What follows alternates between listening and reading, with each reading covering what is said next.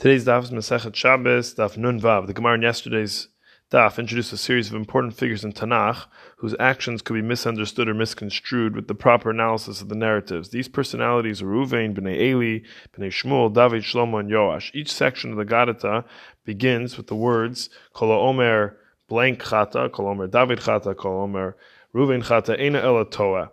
Is mistaken in their understanding of what actually happens. The Torah, the Navi, presents a narrative which describes each of these personalities involved in certain activities that on the Pshat surface level reading are errors or sins, and Chazal in each of these instances clarified or enlightened as to a larger context or a missing element in the story.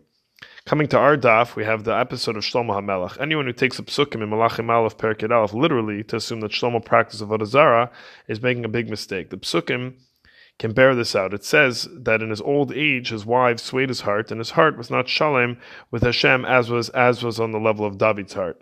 So not as righteous and faithful as David, okay, but Oved Avodah Zarah practicing idolatry, certainly not. So the Gemara asks from the pasuk Vayas Hara B'nei Hashem.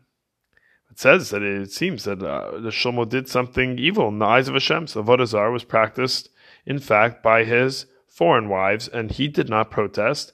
Should have protested. So the Navi treats it as Shlomo's sin, as he's seen in the previous dapim about the concept of protest, but not that he himself sinned. So the Gemara is fascinating, given that it just casually mentions Shlomo's marriages to these Gentile women, as long as he didn't practice Avodah Zarah.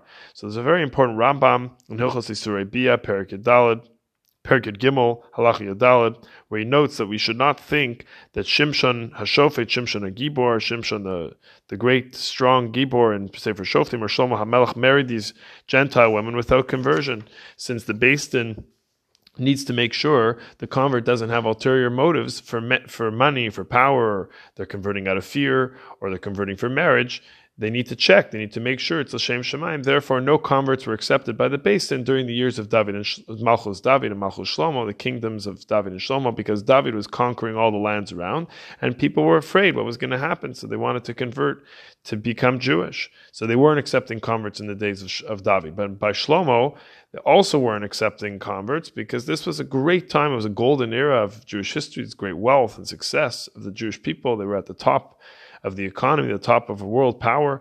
Again, a fear of insincerity was in the mix. But an ad hoc Beis Din of three hedyotos, says the Rambam, who these people are not as learned as they should be, though these people were doing conversions, and would follow up with these people who converted to see if they would retroactively remain a convert. So this is what Shlomo and Shimshon did, and from their behavior we have reason to believe it wasn't a sincere conversion.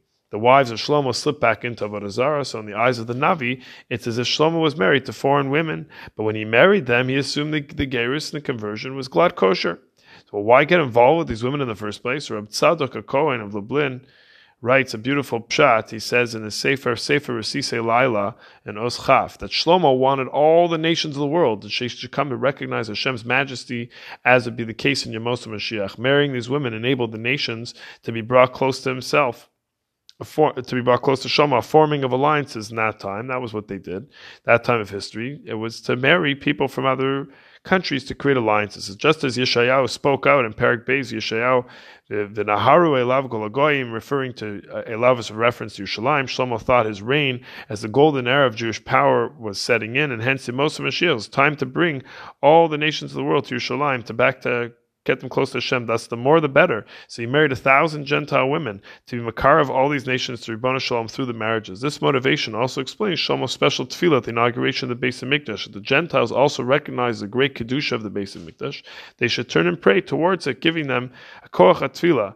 Nevertheless, as great as Shlomo and the Jewish people were, it wasn't the time yet. They weren't strong enough yet to enter into connection with the other nations, and this misstep emphasizes the requirement for achdus of the Jewish people as a priority in the strongest way before we go ahead and create alliances with the other nations.